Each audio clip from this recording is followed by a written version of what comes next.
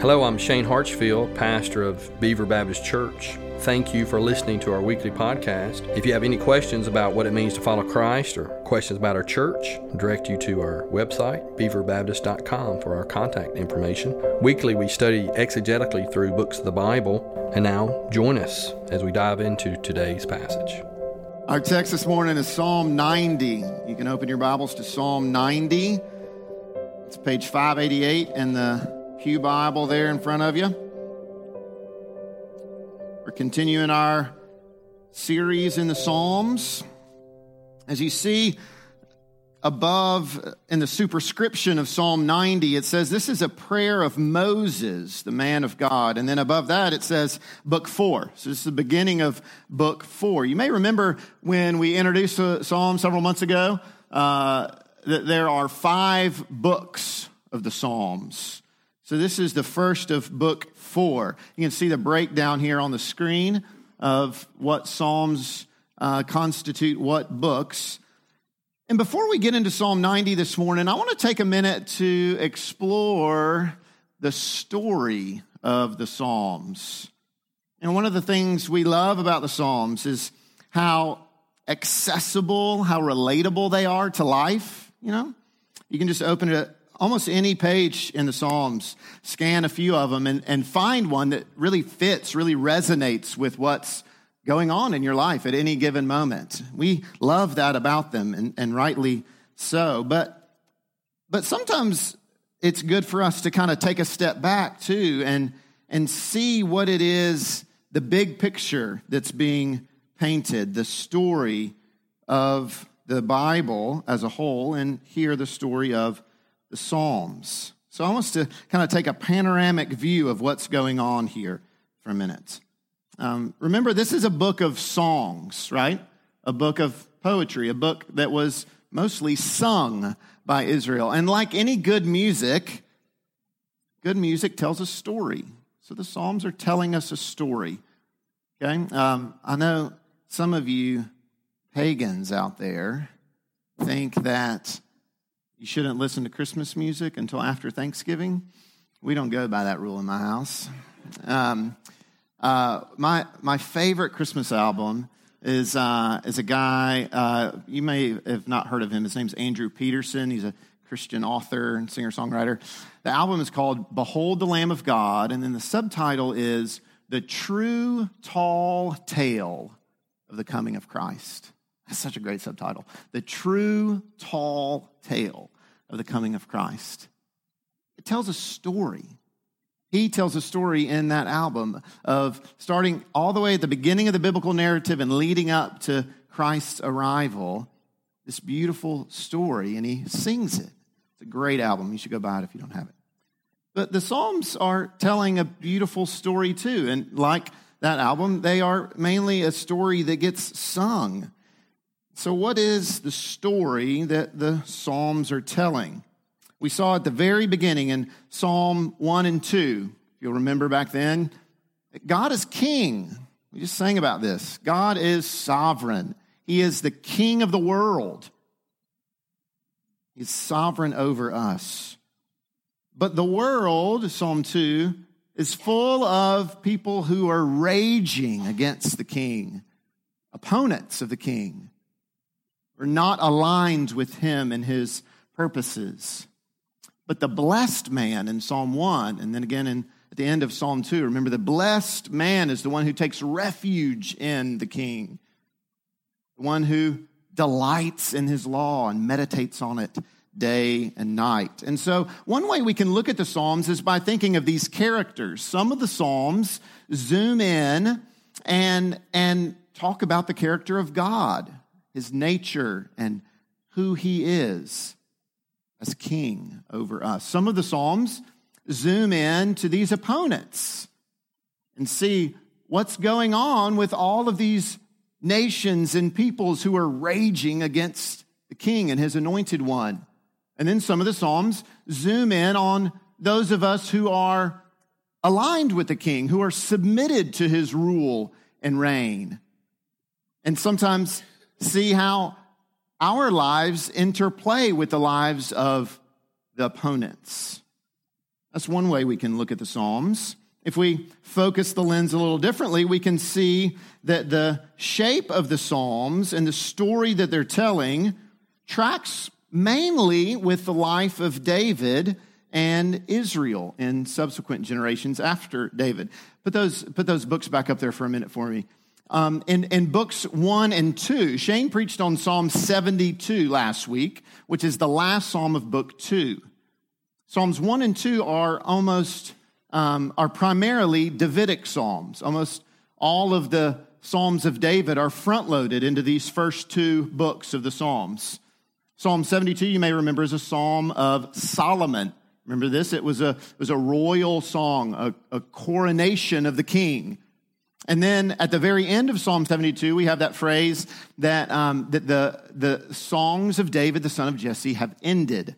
So it's like David, the kingship of David has passed to Solomon in Psalm 72. And then in Psalm 73, at the beginning of book 3, there's a new tone that takes shape.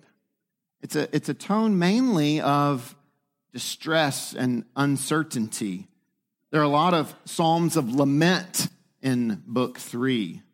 And so tracking with Israel's history, if you'll remember what happens is after David and Solomon, everything just kind of goes downhill after that, right? The nation splits into their civil war, and they lose their national identity. They're overthrown by foreign kingdoms and carried off, scattered among the nations as exiles.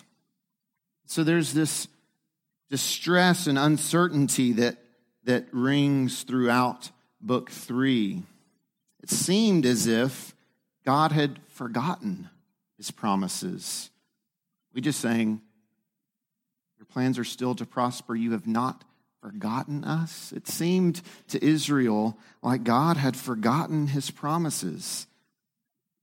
And then we get to Psalm 90, the first psalm of book 4, and it starts out with this psalm of Moses, this prayer of Moses, the man of God. And then at the very end of the book, in Psalm 105 and 106, those psalms tell the story of God delivering Israel out of Egypt during the days of Moses. So we have these bookends in book 4 of Moses and the story of Israel during the days of Moses. Here's what I think book 4 is doing. I think book 4 is reminding Israel that even in the midst of this national tragedy, being overthrown, Jerusalem laid waste, the temple being destroyed, even in the midst of this tragedy, when their sin has brought all of these terrible consequences, God is faithful to his promises. Book 4 is saying to Israel, remember Moses. Remember how God rescued the people of Israel way back then. He has not forgotten you. At the end of Psalm 106, there's still this cry for rescue. In Psalm 106, it ends like this: save us, O Lord our God, and gather us from among the nations. Gather us from among the nations. They've been scattered all over the place, overthrown by these foreign powers. And so there's still this cry for salvation. But then book 5 in 107, book 5 opens like this: oh, give thanks to the Lord, for he is good. His steadfast love endures forever. Let the redeemed of the Lord say so, whom he has redeemed from trouble and gathered in from the lands. Did you catch it? At the end of 106, he says, save us, gather us from the nations. And at the beginning of 107, he says, let the redeemed of the Lord say so. He has gathered us. That prayer at the end of 106 has been answered by the beginning of 107. So book 5 is full of these praises and this building expectation of a new and better Davidic king. We'll look at some of those psalms in the coming days. Do you see the story? You see the picture, the panoramic view? It's a great story. If you just read a psalm here and there, you might miss it. Even if you read the whole thing from beginning to end, you may not necessarily see it. I've been encouraged to hear some of you talking about how you've been reading through the Psalms and even memorizing some of them. I think seeing this panoramic view will hopefully just heighten your appreciation and love for the Psalms. St. Jerome was an early church father in the 300s. He said this: "The scriptures are shallow enough for a baby to come and drink without fear of drowning, and deep enough for a theologian to swim in without ever touching the bottom." Shallow enough for a baby to come and drink without fear of drowning, and deep enough for a theologian to swim in without ever touching the bottom. That's certainly true of the scriptures. I think it's true of the Psalms as well. All right, so let's dive into Psalm 90 together. Maybe you just want to come and take a little sip. That's okay too. Psalm 90. As I mentioned before, Book 3, which ends with Psalm 89, closes on a note of uncertainty and distress. Look in Psalm 89 at verse 38. "But now you have cast off and rejected. You are full of wrath against your anointed. You have renounced the covenant with your servant. You have defiled his crown in the dust." So this is talking about David, the anointed one, the Davidic covenant, the crown of David. It seems as if the Lord has forgotten his promises. Look at 46 and 47. "How long, O Lord? How long will you hide yourself forever? How long will your wrath burn like fire? Remember how short my time is." When we come to Psalm 90, we need to feel this sadness and despair, this uncertainty Israel was feeling. I was thinking about this as I was watching that veterans video. I think a lot of veterans can resonate with some of these feelings: uncertainty, distress. Maybe you can too. Life is full of uncertainty and distress a lot of times, isn't it? We'll see that played out in this psalm. And I think what Psalm 90 and really all of Book 4 helps us see is how to focus during those times of uncertainty on the one who is certain. So Psalm 90, a prayer of Moses, the man of God, the great deliverer of God's people. Verse 1, "Lord, you have been our dwelling place in all generations." In the midst of crisis, in the midst of distress and uncertainty, it's sometimes easy to forget that God is there. It's easy to forget God's faithfulness. I was thinking about those folks out in California, right? Fleeing this massive fire. So many people lost their homes. Uncertainty and distress all around us. Moses is here to remind Israel and to remind us that even when our circumstances, even when our situation seems really gloomy, really uncertain, full of distress, we just need to focus our lens. Lord, you have been our dwelling place in all generations. Before the mountains were brought forth, or ever you had formed the earth and the world, from everlasting to everlasting, you are God. We see things so narrowly, don't we? So constrained by time and place and circumstance, but not God. Right? God is not bound by time. There's never been a time that God did not exist. There's never been a place where God was not there. He is everywhere. He sees everything. He is the creator. He is not created like we are. He is the creator. Cannot hide from God, from everlasting eternity past to everlasting eternity future. He is the same yesterday, today, and forever. He was and is to come. God is timeless. These issues that come up in verses 3 through 11, life and death, the brevity of our days, God's righteous anger against sin, we can only make sense of these issues in light of God's sovereign rule. We can only make sense of these questions in light of God being the timeless, everlasting one. God is sovereign over us.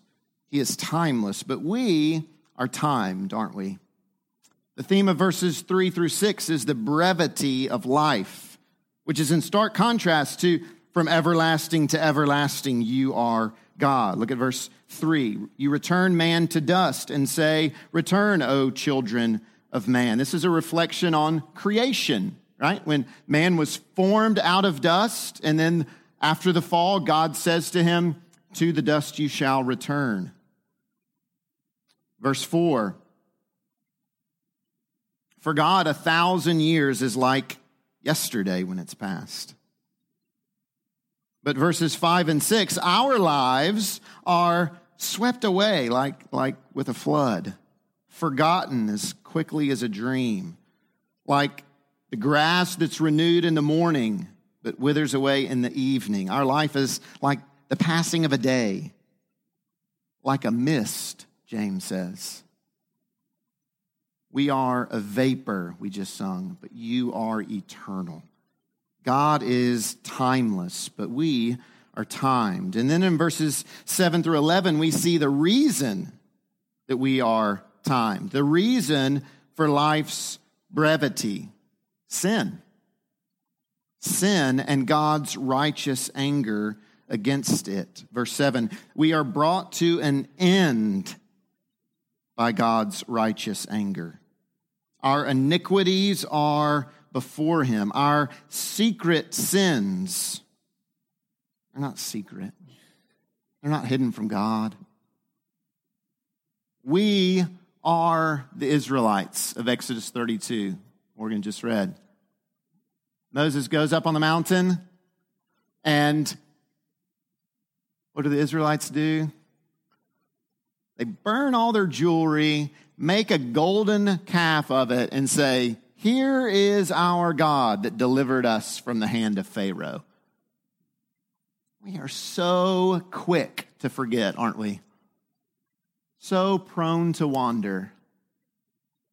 So easy to get wrapped up in the circumstances of life that we forget the faithfulness of God. Now, we haven't made a literal image of gold like they did, but we're just like them. Our days pass away under his wrath, verse 9. Our years come to an end like a sigh. 70, maybe 80, but full of toil and trouble. And then they're gone. Moses is using this contrast between God being timeless and our lives being so brief and timed to plead with God to turn away from his anger. Saying, God, you are everlasting and holy. We are mortal and sinful. Dealing with the same question that was asked in 89:46. How long, O Lord? How long will your wrath burn like fire? Don't let it be long, Lord, Moses is saying. Remember, our life is short. Who, verse 11, who considers, who can know the power of your anger, God, and your wrath according to the fear of you? So then we come to verse 12. Therefore, or so, in light of God being timeless and we being timed, in light of God's holy, righteous anger against our unrighteousness, teach us, God, to number our days that we may get a heart of wisdom. Do you notice the connection to the end of verse 11? The fear of God. Proverbs says that the fear of the Lord is the beginning of wisdom. Here's what Moses is saying. God, you are timeless. We are timed. You are holy. We are not. So teach us, Lord. Teach us to fear you, to know that our days are numbered, and to gain a heart of wisdom. How do you get a heart of wisdom? I'm going to give you a really simple formula. Okay? How do you get a heart of wisdom? Read the Bible, pray, come to church. Read the Bible, pray, and be a part of the church family. That's how you gain a heart of wisdom. God has revealed himself to us in his word.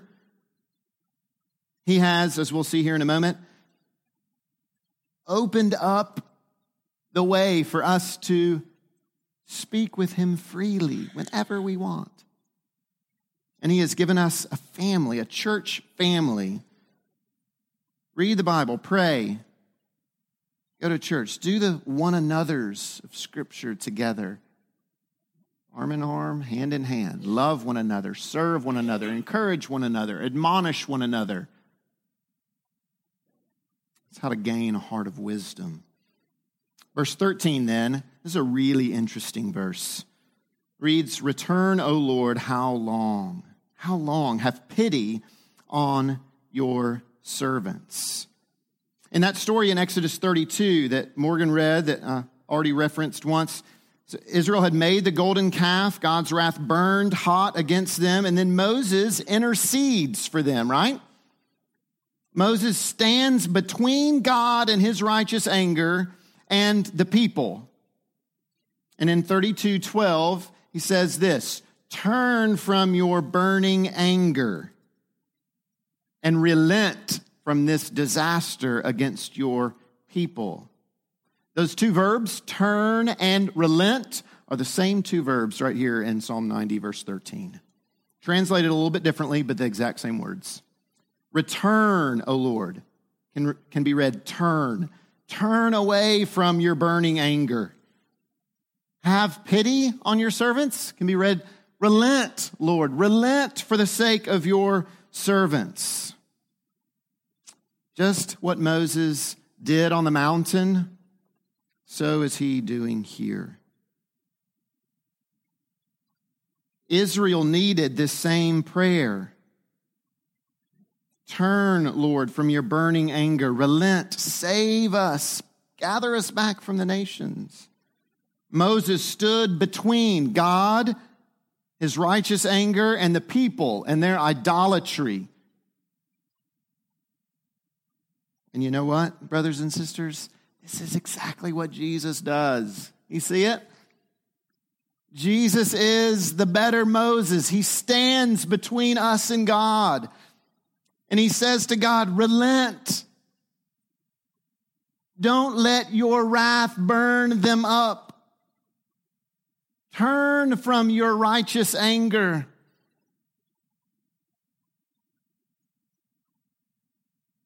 What a great Savior. Our iniquities are ever before him.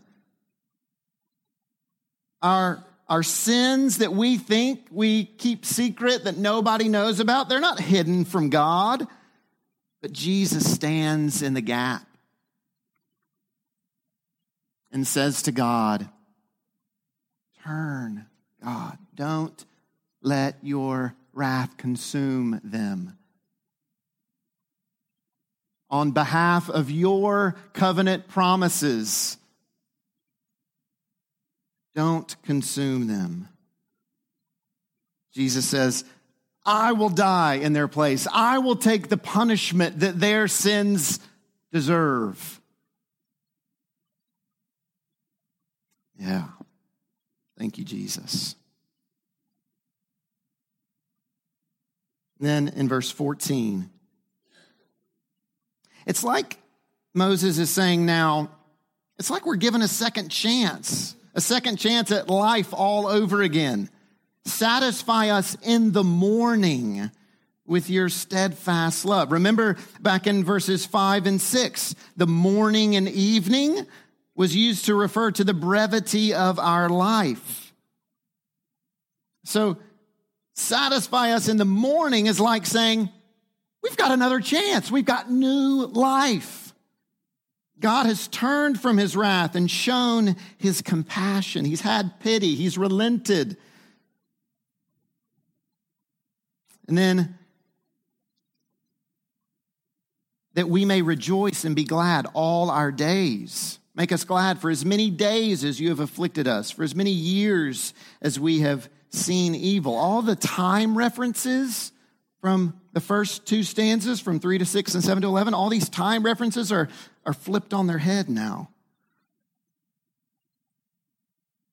Maybe you've been thinking, man, I don't like all this talk of God's wrath and anger. Where's the love? Where's the grace and mercy? Well, here it is. Satisfy us in the morning with your steadfast love. In Exodus 34, verse 5, just a couple of chapters after the text we read earlier, Moses had prayed to God, God, show me your glory, right? And it says in Exodus 34, 5, the Lord descended in the cloud and stood with him there and proclaimed, the Lord, a God merciful and gracious, slow to anger and abounding in steadfast love and faithfulness. Friend, hear the character of God here. Yes, his anger burns hot against sin, as it ought to. And as you want it to, right? We want sin to be punished, especially when it's somebody else's. Sin must be punished, but God says, I am merciful and gracious, slow to anger, abounding in steadfast love and faithfulness. So many people have this misconception that the God of the Old Testament is a God of wrath and anger. But the God of the New Testament, that's the God of grace and mercy and love. No. God is one. The God of the Old Testament is the God of the New Testament. From everlasting to everlasting, righteous and holy against sin, just in his anger against sin and sinners, but slow to it, right? Slow to anger, abounding in steadfast love. Praise God for his steadfast love. There's one more thing I want us to see here, and it relates again back to the story of the Exodus. Look again at verse 1. Lord, you have been our dwelling place in all generations.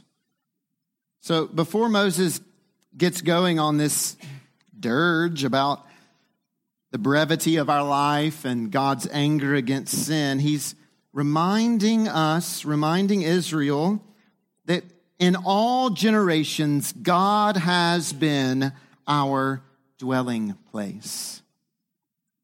Think back to Exodus again, right after these passages that we've just been referring to. What gets built? Remember? Anybody? The tabernacle. The tabernacle gets built. What is the tabernacle? It's the dwelling place of God. Right? It's the place that God ordered to be made so that he could come and be with his people.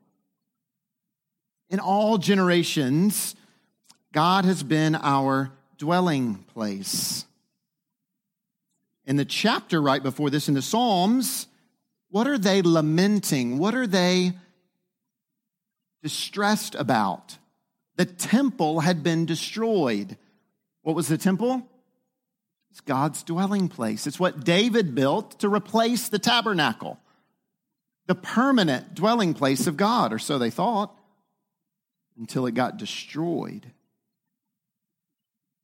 So we get this song of Moses to remind Israel that in all generations, God has initiated, God has condescended, has come down to dwell with us. See where I'm going with this? John, like all the New Testament authors, knew their Bible. He knew his Bible. He meditated on the law day and night. So when he's thinking about the coming of Christ, when he's thinking about the incarnation, the fact that God came to be with us, what does he say? He says he took on flesh and dwelt among us. You know what the word is there? He tabernacled. That's the word. Jesus took on flesh, God took on flesh and tabernacled among us. And we have seen his glory. Glory as of the only Son from the Father, full of grace and truth. Grace there, in John 1, comes straight from the word for steadfast love. The steadfast love of God in Exodus 34 that satisfies us in the morning in Psalm 90 takes on its full meaning in the coming of Christ. Takes on flesh in the coming of Christ, who stands between us and God so that we can have new life, so that we can say, God, satisfy us in the morning with your steadfast love. Do you see how great this story is, friends? How does this psalm teach us to think? Remember these application questions we're asking. How does it teach us to think? How does it affect our heads? How does it teach us to feel? What kind of emotions ought we have? What does it do to our hearts? And what do we ought to do? What do we do with our hands because of this? So first, how does it teach us to think? It teaches us a lot about God's character, doesn't it? From everlasting to everlasting, he is God. He is timeless. He's rightly angry against sin. He's just. But he's also slow to anger, abounding in steadfast love. We've also learned that our life is short. Our days are numbered. Death is looming. And so what does this do to our emotions, to our hearts? How ought we feel about this? In some way, it kind of gives us a heavy heart, doesn't it? If you've read The Pilgrim's Progress, a Christian on the way to the celestial city over and over again talks about the heaviness of the burden of sin that he is carrying. Yeah. The brevity of life, the reality of our own sin, that's a heavy burden. It's a somber reality. But on the other hand, for those of us who are in Jesus, for those of us who are followers of Christ, we can say with Moses, Lord, you've been our dwelling place in all generations. We know in fullness what Moses only knew in shadows, right? God took on flesh and dwelt among us. His name is Jesus. He's saving us from our sins. He's taking away that burden that we could never carry on our own. His death and resurrection satisfies the wrath of God. He stands in the gap for us. So that makes our hearts full. doesn't it? We can say, God, you have satisfied us with your steadfast love because of Christ. What does this psalm tell us to do? Do with our hands? What kind of action steps should we take? Well, we didn't look at this until right now. This repeated request at the very end of the psalm in verse 17. Establish the work of our hands upon us. Yes, establish the work of our hands.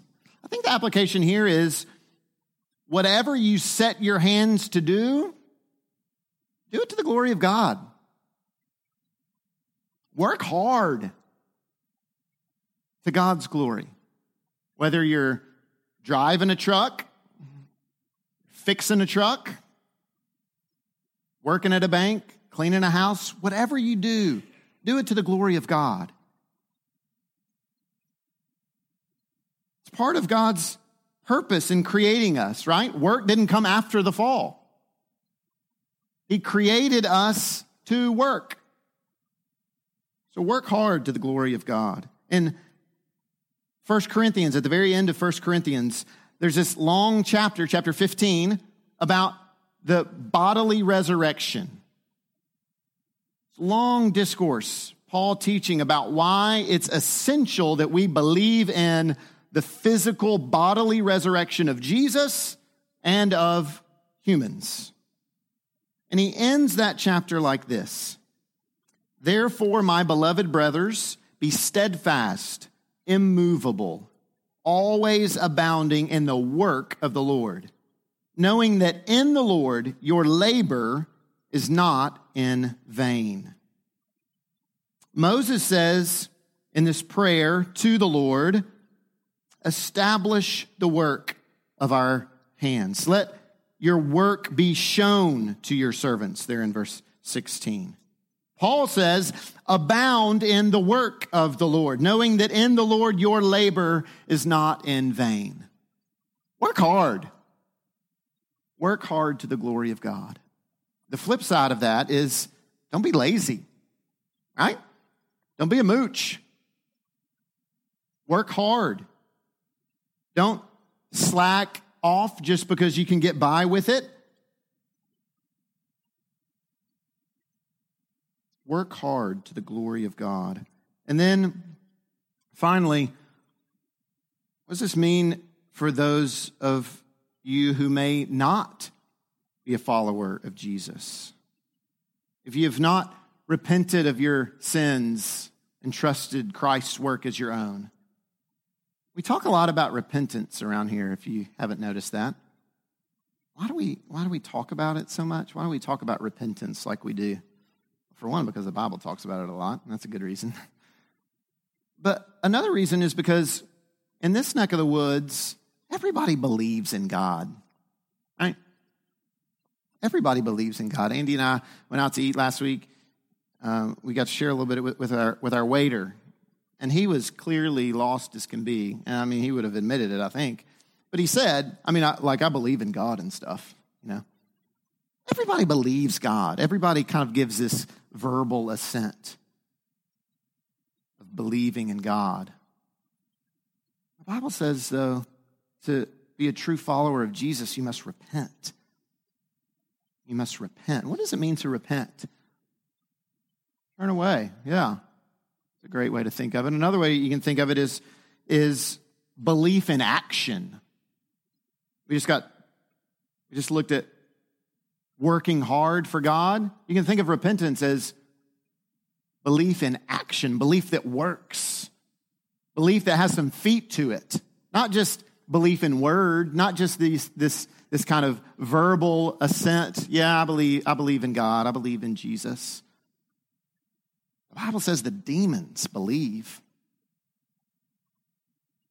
But in order to be a follower of Jesus, in order to submit to God's sovereign rule, you must repent.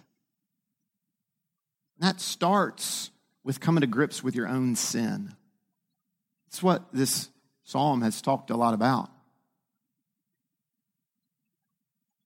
our iniquities are ever before God. Our sins cannot be hidden in the light of His presence. Jesus stands in the gap for you, friend. And your sins that God's anger and wrath is rightly turned against, Jesus says to God, turn, relent.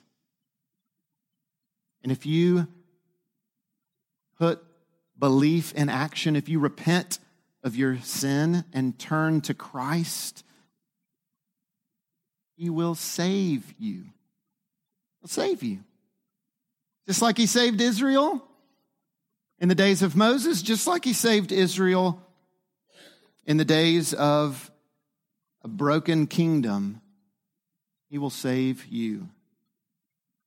His steadfast love is the only thing that satisfies. So turn to Jesus and be satisfied today. Let's pray together. Father in heaven, thank you for your word. God, it is a light to our feet, a lamp to our path. I pray that we would walk in it, that we would be doers of it and not just hearers. God, I pray that you would teach us to number our days that we may get a heart of wisdom. We would fear you and walk out our days following hard after you. Satisfy us, Lord, with your steadfast love. For those who are here who have not repented and turned to Jesus, I pray that they would do that today. Today would be the day of salvation. That they would hear the word of God and believe it. Not just in word, but in deed. Lord, that they would turn to Jesus and be saved. God, you are the one and only God. There's no other God to serve but you. Thank you for your mercy and graciousness toward us. Thank you that while we were sinners, Christ stood between you and us and took the punishment that we deserved, nailed it to the tree, so that death no longer has dominion over us. God, we look forward to the day when we will be made like him, risen like him, to never have to suffer the consequences of sin and distress and uncertainty again. Thank you for your word that meets us right where we're at and teaches us to walk with you. In Jesus' name, amen. Thank you for tuning in today. Be sure to subscribe to our podcast if this message has been helpful to you. Again, if you have any questions, go to our website for our contact information, and we'll see you next time.